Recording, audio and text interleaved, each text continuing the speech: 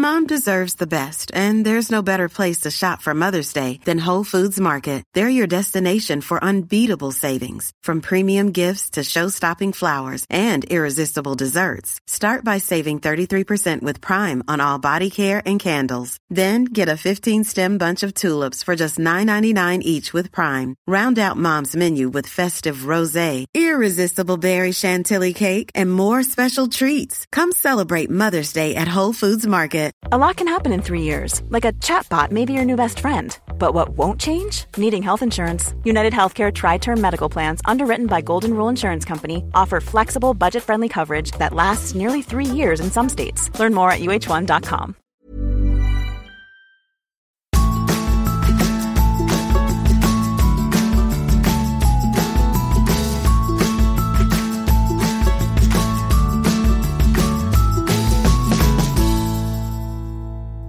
Det blitt februar, og vi har siste episode av januar spesial, selv om det februar.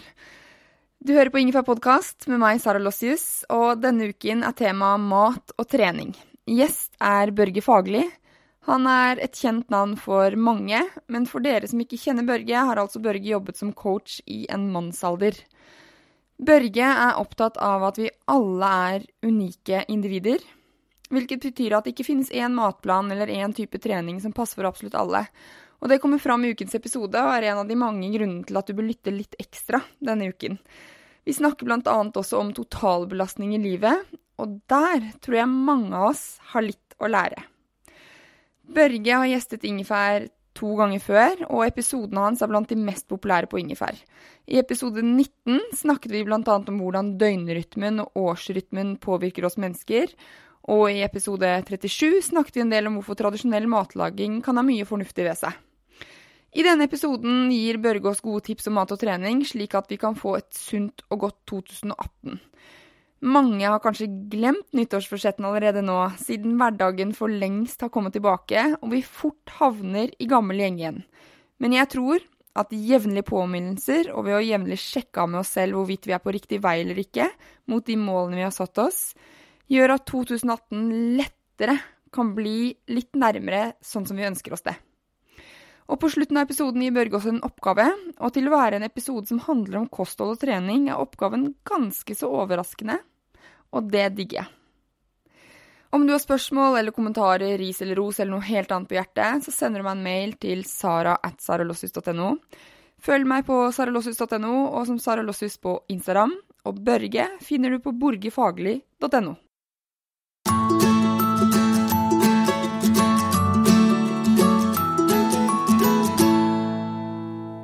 Hallo, Børge. Hallo, Sara. Velkommen tilbake på Ingefær. Takk for det, du. Du har gjestet Ingefær 2 ganger tidligere, og begge episodene har vært umåtelig populære. Og i dag, i motsetning til de 2 forrige gangene, så skal vi prøve å fatte oss i korthet. Ja. Da må du bare stoppe med noe, for når jeg først blir satt i gang, så ja. Jeg har på timeren, nei da, jeg har ikke det. Ok. Det blitt januar.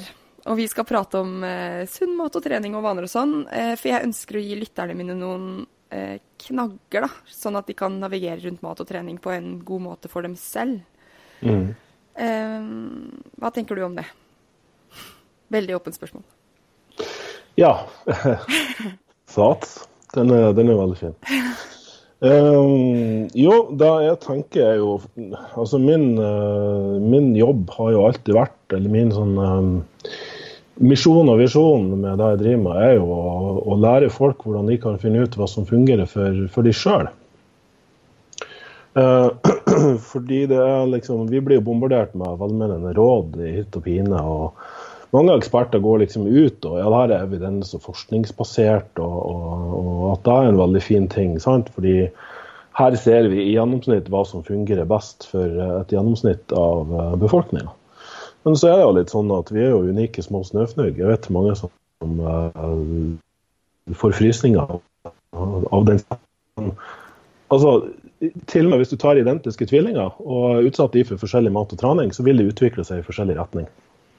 Så jeg tenker at vi alle ganske unike, pluss at hva vi utsetter oss selv for, eller hva vi får beste resultater, har sånn her sammenheng med hva vi som personer trives med og liker, at man kan ikke alltid tre en sånn oppskrift over huet på alle sammen. Så min som nummer 1 anbefaling, det å slå fra det tanken om at det finnes en sånn perfekt oppskrift, eller en sånn resept, som perfekt, og at den da gjelder for det like fullt som det gjelder for alle andre.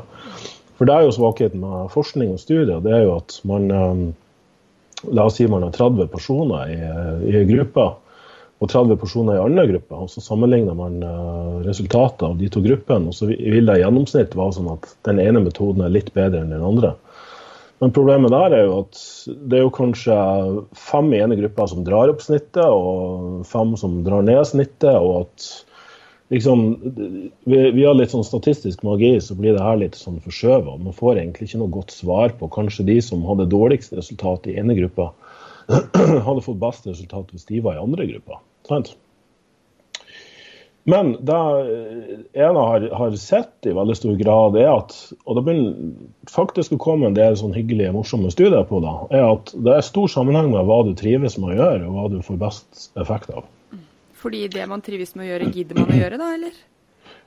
Det også, det en viktig del av det, men også i studier der alle blir kjørt gjennom samme program, men der den ene gruppa får velge hvilke øvelser de skal trene, eller de får velge hvilke repetisjonsområder de skal trene i, eller til og med hvor ofte de skal trene, altså i det hele tatt litt sånne ting selvvalgt. Og der kalles autoregulering da, at de får regulere selv hvor tungt eller hvor mye de skal trene, så har de bedre fremgang enn de som følger en sånn resept, en sånn oppskrift, en sånn standardisert greie. Så jeg tror det kan lønne seg å stoppe litt opp innimellom og så tenke over, ok, liker jeg egentlig denne øvelsen? Liker jeg egentlig å trene 20 repetisjoner? Liker jeg egentlig å trene 5 repetisjoner? Selvfølgelig burde du eksponere det for ulike øvelser, ulike repetisjonsområder og ulike treningstyper for å vite hva du trives med. Men i stor grad må du faktisk stoppe litt opp og grave litt sånn i det selv, og kjenne, ok, gjør jeg det her bare fordi hun jeg følger på Instagram gjør det, eller gjør jeg det fordi jeg selv egentlig trives med denne øvelsen. Jeg har noen som bare får problemer og vondt i ryggen og stagnerer når de kjører en vanlig knebøy, og så det veldig åpenbart at kroppen deres faktisk ikke helt bygd for en knebøy med vekt på ryggen. Så da får de en annen variant som innebærer at de bøyer knærne, og det kan være så mangt, sant? Det kan være utfallsvarianter, det kan være frontbøy og så videre. Men det her ser jeg også i kostholdsverdenen, fordi mange da, alt fra at de har sett What the Health eller andre søppeldokumentarer som overhodet ikke er evidensbasert, men som framstår som om de det, til å liksom følge noen idoler eller lese noen velmenende tips i media eller bøker eller hva enn. Det enkelte bare ser som plutselig snur litt på flisa da. De følger en metode en stund, og så plutselig så følger de noe helt annet, fordi nå har de plutselig lest en bok, eller nå det som trendy. Men så det egentlig ikke genuint, det kommer ikke fra liksom de selv. Sånn at jeg har jo, min coaching baseres på å liksom spørre folk litt, ok, men hvordan spiste du som barn for eksempel, og liksom gitt at de ikke da spiste bare søppelmat, fordi det var det de likte å spise sjokolade og godteri. Så, ja, men ok, da skal vi sette opp en diett med sjokolade og godteri. Da har jeg vært en supercoach. Men at man graver litt i, hva har, før du forsøpler hodet ditt med masse råd og tips og kunnskap, jeg sier forsøpler, fordi kunnskap kan være makt, men kunnskap kan også være en stor byrde. Hva var det du likte? Hva var det du følte det bra på? Hva var det som du liksom genuint kjente på kroppen ga det mest effekt og resultat? Kjenner man det som barn, tror du? Som barn har man ekstremt velutviklet intuisjon. Og da har de faktisk, det så en ekstremt kul studie på helt fra 1920-tallet, på barnehjemsbarn som da selvfølgelig ikke har hatt noen foreldre, og som ikke har sett voksne spise. De ble plassert foran liksom en sånn koltbord, der de fikk velge, og på den tiden var det liksom ikke sjokolade og sånne ting, men de fikk liksom velge alt fra frokostblandinger til rått kjøtt, til lever, til frukt til melk da, ikke sant? Fordi de var jo bare 6 måneder gamle, så de var så vidt begynt å spise. Og så var det bare sykepleiere som helt nøytralt satte mat foran dem. Sånn at de selv skulle plukke ut. Og hvis de spiste tomt av en skål, så fikk de påfyll på den, og så i det hele tatt sånn der da. Og det interessante var at alle de barna spiste ikke helt likt, det gjorde de ikke, men de fikk i seg nok protein. For de loggførte jo nøye da, og så at ok, i energiprosent så fikk de i seg nok protein, essensielle fettsyre, karbohydrater, det var jo en god del melkekonsum her, men også syrende melk. Når barna var sykt, altså det ble gjort på mange forskjellige barn, men når de var syke, hvis de hadde for eksempel forkjølelse influensa, så valgte de å spise rått kjøtt. Altså de valgte bort annen mat og spiste rått kjøtt. Det var ett barn som var underernært, og han hadde benskjørhet. Han rett og slett var tatt fra en mamma som ikke hadde hatt evne til å gi nok mat. Han valgte tran. Og da få en unge til å spise tran, vet vi hvor vanskelig det kan være. Han valgte å konsumere tran hver eneste dag til benskjørheten hans og til liksom, vitamin D-nivåen hans var normalisert. Da sluttet han å spise det. Husk på, det var barn som ikke har lært seg å snakke nå. Det her, jeg tror jeg var innom den studien når jeg drev med, nå er vi litt på digresjon, nei vi er ikke det. Så når jeg drev med babystyrt mattilvenning, delvis da for jentene mine, for da kan babyene velge mer hva de vil spise. Så jeg tror veldig på det. Men når jeg har tenkt en del på hva jeg likte å spise som liten. Og jeg elsket lever, rødkål og surkål, og jeg var veldig glad i kjøtt og fisk, og smulekrudspudding, den har jeg ikke dratt opp da. Men mye av det jeg har begynt å spise nå som voksen, er rett og slett det jeg digget som barn, og det er litt fordi mye av den maten er moderne nå da, det er ikke tvil om det. Men jeg kjenner også at den maten gjør meg godt da. Men hvordan starter man, og hvis man mange år har vært, nå skal jeg trene sånn, nå skal jeg trene sånn, nå skal jeg telle kalorier, nei, nå skal jeg ha lite karbohydrater, nå skal jeg spise vegansk. Hvordan starter man å kjenne etter egen kropp når man ikke har kjent det på veldig lenge? Ja, det er jo egentlig et fryktelig laddet spørsmål, og mange som må bruke en del timer med å være plukket av litt ting, da, litt sånn som jeg kaller uvaner. Og distraksjoner, men det er jo fordi at man har jo ofte bygd opp vaner som er basert på forventning fra samfunnet, forventning fra andre. Det kommer egentlig ikke fra ting som er inni det selv, altså kommer det ikke fra hva du selv genuint liker å gjøre. Men, så jeg pleier å kjøre folk gjennom en sånn kartleggingsprosess. Det gjør jeg veldig ofte på kundene mine. Der ber de om å dele opp i 3 kolonner, positivt, nøytralt og negativt. Og først så skal de gå gjennom mennesker i livet sitt, og så ser de på, ok, har de mange positive mennesker i livet sitt, eller har de flere negative mennesker enn positive mennesker? Og med positive og negative mennesker, men det er ikke folk som nødvendigvis bare er sur eller glad hele tiden, men vi vet jo alle at enkelte folk kan vi være sammen med, og etterpå så føler vi oss inspirert. Vi føler oss motivert, vi føler oss glad, vi føler oss energisk, vi føler at vi har overskudd og energi. Mens andre er det akkurat som de tapper oss for krefter. Vi går rundt og grubler og kjenner på mye sånne vonde ting i kroppen vår. Så litt av her med å være bevisst på hvem du omgjør det med kan være ganske lurt. Nummer 2 går på vaner. Og det her med vaner og aktiviteter du har i livet ditt. For mange har jo kanskje ting som de bare misliker. Senest i går hadde en prat med en som bare var i en jobb med mye mobbing og som hun mistrivdes skikkelig i. Og dermed så gjør hun mange rare ting med kostholdet sitt og med treningen sin, fordi hun ikke har det bra på jobb, og fordi hun heller ikke har noe hjemme, eller på fritida, som gir henne nok glede. Så da har hun liksom en tendens til å ta mye feil valg. Så en oppgave med henne ble rett og slett å kartlegge hva er det som er negativt, utgjør det altså på stor del av aktive. Og hvis du gjør nok ting på den positive delen, da må du faktisk begynne å være kreativ på å finne på ting som kan være bra for deg. Og det jo litt det her fordi vi går jo rundt og tenker på altså vi alle ønsker å være lykkelige.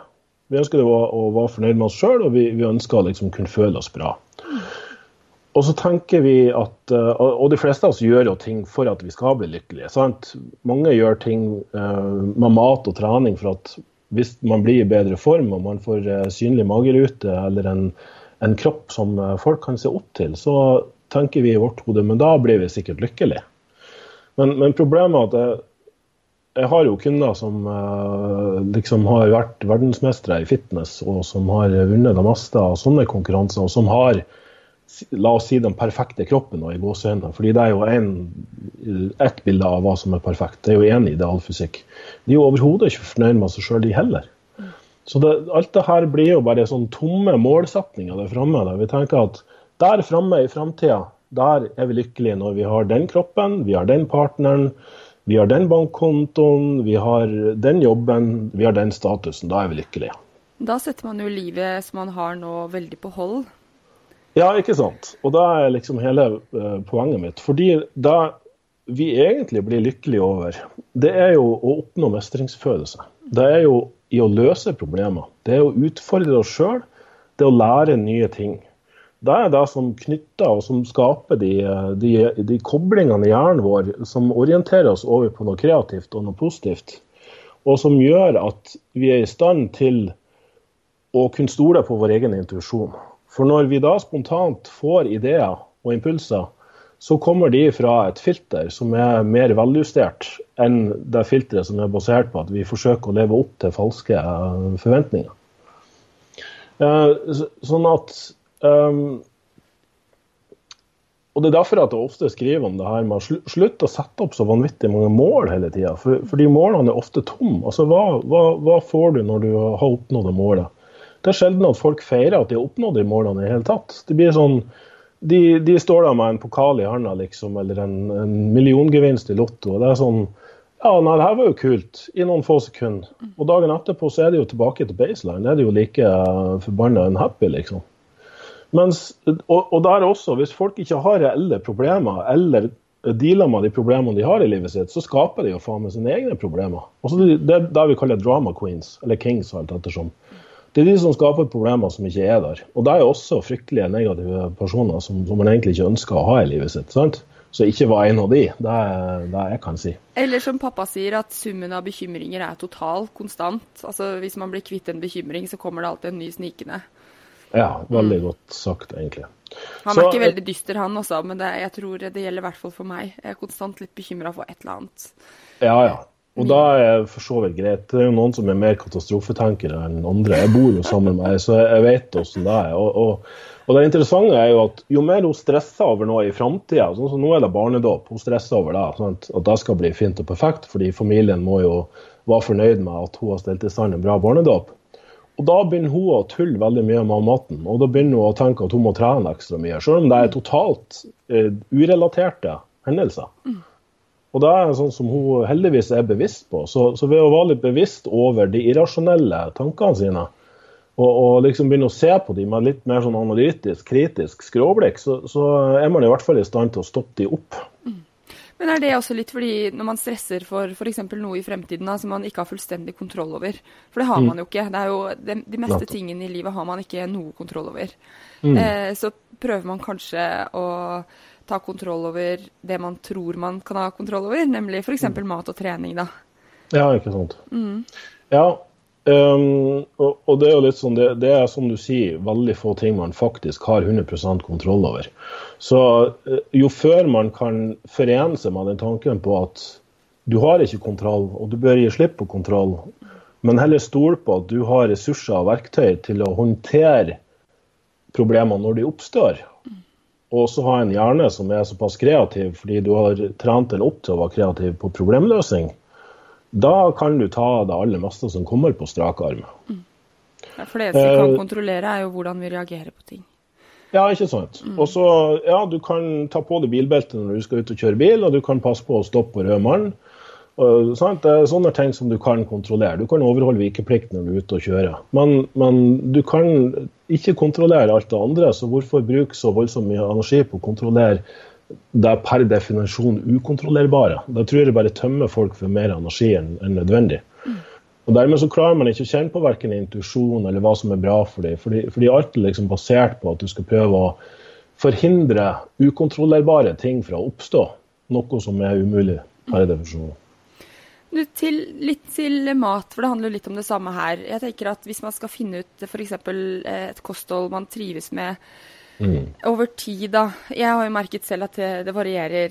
Det varierer jo, nå er det vinter, og jeg kjøper stadig vekk frukt, men jeg har ikke lyst på frukt på vinteren. Så nå, i dag så kastet vi 3 pærer. Jeg liker det ikke, men det var blitt råtten da, for jeg har glemt å spise de. Og det er jo litt det vi snakket om i den første episoden din med biorytme, at veldig mange har mindre lyst på karbohydrater på vinteren. Så jeg tror kanskje at jeg føler at jeg er ganske god intuitiv, men en start på det kan kanskje være å skrive opp for eksempel matvarer man har det godt med, og så få inn mer av det i kosten, i stedet for å tenke nå skal jeg slutte helt å spise sukker. Kan det være en idé, eller? Ja da, jeg er helt enig i den den svart-hvit-tankegangen fører sjelden av noe bra med seg, fordi jo mer du gjør ting forbudt, jo mer attraktivt vil det bli. Sånn at jeg er selvfølgelig også for det her å gjennomgå en kur eller en fase der du liksom unngår ting totalt, bare for å kjenne hvordan det faktisk føles på kroppen. Det er jo sånn den beste måten å håndtere en craving på, det er jo å sulte den. Det er jo ikke å gi etter for den. Så det er jo sånn jeg pleier å si, ok, hvis du får fryktelig lyst på å fråtse i det kakebordet eller den sjokoladeposen eller noe sånt, så gi det selv lov til deg, men bestem deg for at du skal vente i 20 minutter før du spiser. I stedet for å gi etter for den impulsen. For da ofte så vil den her impulsen, den emosjonelle, den er ofte emosjonelt basert, den vil gå litt over da. Sånn at det jevner seg litt ut, og du har tatt tilbake kontrollen over noe som du tidligere har bare gitt etter for som en sånn robot. Så jeg synes man skal egentlig tillate seg å spise absolutt alt, men at du selv gir det lov tillatelse til å spise det, og så bestemmer selv hvor stor mengde du trenger å spise det for at du skal føle bra. Men akkurat det der du sier med å prøve å spise litt sesongbasert, da tror jeg er utrolig viktig, fordi det finnes ikke noe perfekt diett som er best for alle absolutt hele tiden. Da kan hende den dietten eller matplanen du følger nå er helt perfekt akkurat nå, men den vil endre seg i takt med sesongene og til og med også klima, og fra år til år. Det her ser jeg jo på nært hold med folk som jeg har coachet frem til konkurranse. De kan få best mulig fremgang på ett oppsett i forhold til karbohydrater, protein og fett ett år, men året etterpå så er det plutselig noe helt annet. Kroppen responderer helt ulikt. Og da vil den gjøre, og da tror jeg du må akseptere og ikke liksom prøve å trumpe det selv gjennom et eller annet opplegg, fordi men det her skal jo være optimalt, det her skal være bra. Så da har man igjen fjernet seg litt fra den der liksom interne intuisjonen som man har. Den naturlige visdommen vi faktisk alle har som barn, men som vi har en tendens til å glemme litt av da, fordi vi bombarderer selv med veldig mye råd og tips fra alle sammen hele tiden. Men det er skummelt å skulle stole på intuisjonen, da, for da gir man jo slipp på den rasjonelle hjernen litt. Altså å kjenne etter sånn, hva er det jeg egentlig har lyst på? Har jeg lyst på liksom fettkaffe til frokost eller havregrøt? Og jeg har interne diskusjoner daglig i hodet mitt, selv om jeg kjenner etter. Da høres jeg helt gal ut. Men det er ikke sånn at jeg har noe spiseproblem eller noe, men det der å kjenne etter hva har jeg egentlig lyst på? Hva er det jeg trenger? Ja, og det er gjerne sånn at den første tanken, impulsen som kommer opp, det er jo ofte da intuisjonen din som forsøker å si det nå. Og så må man gjerne ta en ettersjekk med det kognitive logiske aspektet. Og det er jo gjerne sånn man tar gode avgjørelser at, impulsen min tilsier at jeg skal rive av meg alle klærne og løpe rundt naken, liksom. Men den kognitive delen av meg innser at det er ikke spesielt lurt, og dermed så stopper det å gjøre det. Sant? Men jo mer du må bruke energi på å reflektere og veie for og imot, og liksom filosofere så voldsomt over den impulsen da, og bruke masse tid på å liksom skal resonere det frem til en god avgjørelse, jo mer er tendensen til at man fjerner seg bort fra den gode avgjørelsen. Og det er faktisk gjort kontrollerte studier på, som sier at hvis folk får veldig kort tid på seg til å ta en avgjørelse, så tar de bedre avgjørelser. Men hvis de får veldig lang tid på seg, så analyserer de seg ofte bort fra det riktige svaret. Så det er kanskje noe å være litt bevisst på da. Og hvis du er nødt til å begynne å sjekke og lese og styre og liksom bruke mye tid på å skal sjekke om det her er riktig for deg, så er det sannsynligvis altså det er feil strategi å bruke liksom. Så prøv å tvinge deg selv til å bruke kort tid på å ta avgjørelser. Og også tenke at om det så skulle vise å være en dårlig avgjørelse, at for du vil jo ikke spontant våkne opp neste dag og være en sumobryter. Sant? Så feil valg blir det ikke. Ok, kanskje du blir litt kvalm, fordi du spiste litt for mye av matvare du ikke egentlig tålte. Men det meste går jo over, så i verste utfall av å ta feil valg er at du har lært noe. Ja. Ikke sant? Så det er noe som paralyserer folk, at de blir sittende og tar aldri avgjørelser, fordi de er så redd for å ta feil avgjørelser, feil valg. Men det er sånn, altså, du er nødt til å ta feil valg hvis du skal utvikle det, hvis du skal komme over i livet. Hvis du aldri har tatt en feil avgjørelse noensinne, sorry, men da kommer du aldri til å bli best i noen ting heller.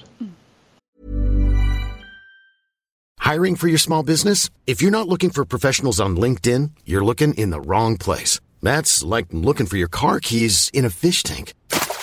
LinkedIn helps you hire professionals you can't find anywhere else, even those who aren't actively searching for a new job but might be open to the perfect role. In a given month, over 70% of LinkedIn users don't even visit other leading job sites. So start looking in the right place. With LinkedIn, you can hire professionals like a professional. Post your free job on linkedin.com/people today. Normally, being a little extra might be a bit much, but not when it comes to healthcare. That's why United Healthcare's Health Protector Guard fixed indemnity insurance plans, underwritten by Golden Rule Insurance Company, supplement your primary plan so you manage out-of-pocket costs. Learn more at uh1.com.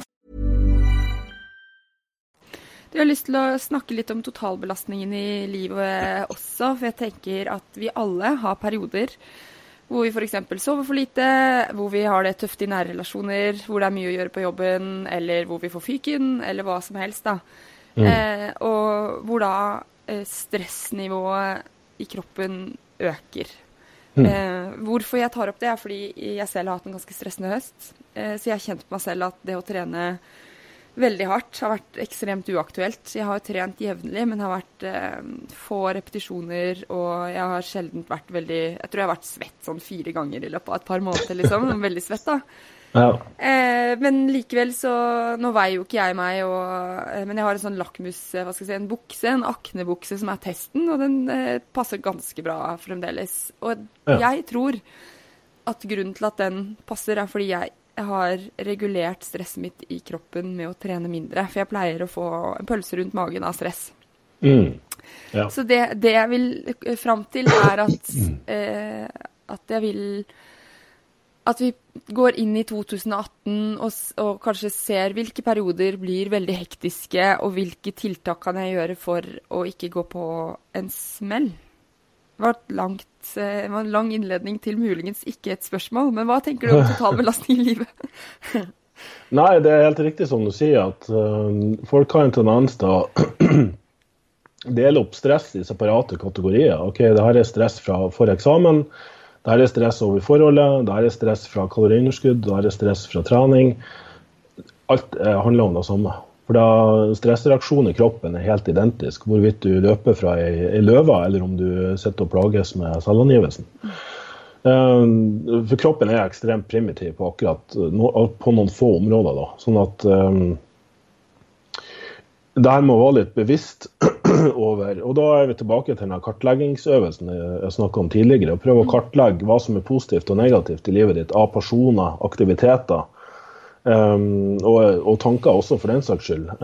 For hvis du fyller livet ditt med negative ting som fyller, eller som tømmer det for energi, og som stresser deg, så er det ikke plass til så mye mer. Altså, du tåler ikke du kan ikke følge et optimalt treningsprogram før du har søvn og rutiner og kosthold, og altså, i det hele tatt stresshåndteringsstrategier på plass i livet ditt. Jeg har jo skrevet en artikkel om akkurat det her med stresshåndteringsstrategier på nettsiden min, og det er liksom det her med å skape vaner som gjør at du for eksempel deler opp dagen din etter når du er på topp. Som for eksempel tidlig på dagen så er det veldig mange som er på topp mentalt og så fokusert. Du kan gjøre analytiske ting, du kan svare på mailer for eksempel. Mens så har vi en sånn midt på dagen, de fleste har en sånn dipp midt på dagen, der vi litt trøtt og sløv, og da faktisk i fleste kulturer har jo en sånn siesta-vane, at de tar seg en liten lur da. Og det faktisk noe som vi evolusjonært også orientert til å gjøre. Og så senere på dagen, litt ut på ettermiddag og kveld, det ofte da man blir mer kreativ, så da kan man for eksempel gjøre skrivejobber og liksom prøve å finne på ting da, som bra for deg. Så dele opp dagen i litt sånn høy- og lavstressperioder, og liksom ha en rytme i alt. Ikke tenke at ok, mandag til fredag, da det hardkjør, lørdag og søndag, flatt ut. For kroppen fungerer på 24-timers-sykluser, ikke på 7-dagers-sykluser. Så vær bevisst på det her på hver eneste dag, hva du fyller dagen din av mennesker, aktiviteter, og hvordan du legger opp dagen din i forhold til når du på topp, når du på bunn, og tillater selv å være litt på bunn, fordi det menneskelig. Det lov å være litt på bunn innimellom. Men hvis du går mange dager på rad og på bunn, så må du jo begynne å grave litt i hvorfor du faktisk der. For da det jo noe der, et hull du ikke har tatt da, som driver og tømmer det, uten at du har noe som gir det påfyll. Så det mange sånne mikrovaner man kan legge inn, for eksempel noen små korte meditasjonssekvenser, om du vil bruke en app eller YouTube for å ha en sånn guidet meditasjon. Men det jeg ønsker da, som vi var inne på, det med å gi lytterne en oppgave. Og den oppgaven som jeg ønsker å gi folk, det å bruke kreativiteten din og finne på ting som du kan lære deg. Finn på ting du kan være helt nybegynner i, som potensielt kan gi deg noe positivt på sikt. For alle har godt av å være nybegynner og forsøke å lære seg noe. For igjen, mestringsfølelse gir en positiv følelse og har vist seg å kunne redusere stress betraktelig. Pluss at det tuner hjernen din over i en mer sånn positiv innstilling, sånn at du da tar også bedre valg. Så jeg tenker på det her som en sånn liten snøball, så du begynner å rulle nedover en skråning som bare på sikt vil føre med seg veldig mange bra ting da. Men kan det være lære om sånn, lage ny matrett, eller lære å strikke, eller lære et nytt språk. Ja, ny språk. Ja, absolutt. Prøv noe nytt på gymmet. Altså hvis du kun trener styrketrening, bli med på en saltime, prøv en dansetime, prøv noe som du faktisk kan dumme deg totalt ut i. Bli med på en kampsport, ballsport. Gjør noe som du hadde stor glede av når du var yngre, når du gikk på skolen for eksempel. Kanskje du var helten på Løkka som digget å spille fotball, men som bare har lagt deg fra det fordi livet skjedde liksom.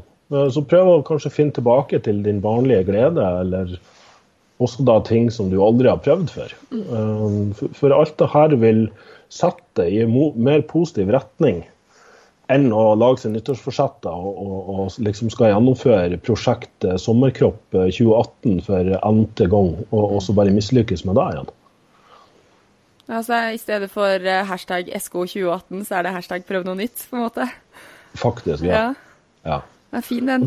For den kreativiteten, den, som sagt, senere på dagen, når man har fått bort det som mest stressfylt, og liksom vært gjennom den lille dippen i energi, og man begynner å komme seg litt mer ovenpå igjen, og man kanskje har fått seg et måltid, og i stedet for å sette ned foran TV-en og liksom bare tømme fokuset ditt over på noe helt meningsløst, så sette ned med skriveblokk, og det noe med penn og papir som fungerer mye bedre enn å sette ned foran en Mac eller PC og skrive på tastatur, bare så det sagt. Men ha en liten notatblokk eller noe sånt. Det finnes så masse sånne produktivitets, dagbøker, eller hva jeg skal kalle det, som det blitt en sånn ny trend, som setter inn i en mer sånn positiv perspektiv da. Men lag din egen gjerne med en liten sånn notatblokk, der du begynner å skrive ned for eksempel 10 ideer, og det kan gjerne være de verste ideene du kan forestille. Skikkelig dårlige ideer, det trenger ikke være noe du skal få noe utbytte av, eller som kommer til å bli noe. Lavterskel. Men lavterskel, ja. Du trenger ikke å vise det her til noen heller, for de som har angst for det. Men poenget å trene opp hjernen din, og trene opp det selv til å være kreativ og stole på kreativiteten din. Komme opp med ting du kan gjøre, komme opp med ting som andre kan gjøre, komme opp med nye matretter, nye språk, ja, i det hele tatt ting som kan være potensielt mye glede i å mestre og lære seg. Og da tror jeg det er større sannsynlighet for at man kan kjenne på blaff av glede og lykke enn om man vinner en lottogevinst. Selvfølgelig, det er jo kult å vinne i lotto, men liksom, den blir mye mer kortvarig da, enn at du faktisk setter i retning som er mer produktiv for deg selv som person, som på et personlig utviklingsplan. Da. Og da i seg selv vil det også sannsynligvis medføre at du får en mer stabil og troverdig intuisjon som kan lede i bedre retninger i forhold til mat, trening, fritidsaktiviteter, mennesker du har i livet ditt, ja, generelt få et bedre liv ut av det. Du, det var fin oppgave og fine råd. Takk, Børge, for at du ble med på ingefær igjen. Jeg tror 2018 blir et knallår for ingefærslyttere. Gjør det? Ja, jeg håper virkelig det. Takk. Jeg krysser fingrene for deg i hvert fall. Ja, det gjør det, altså. Ja. Ha det.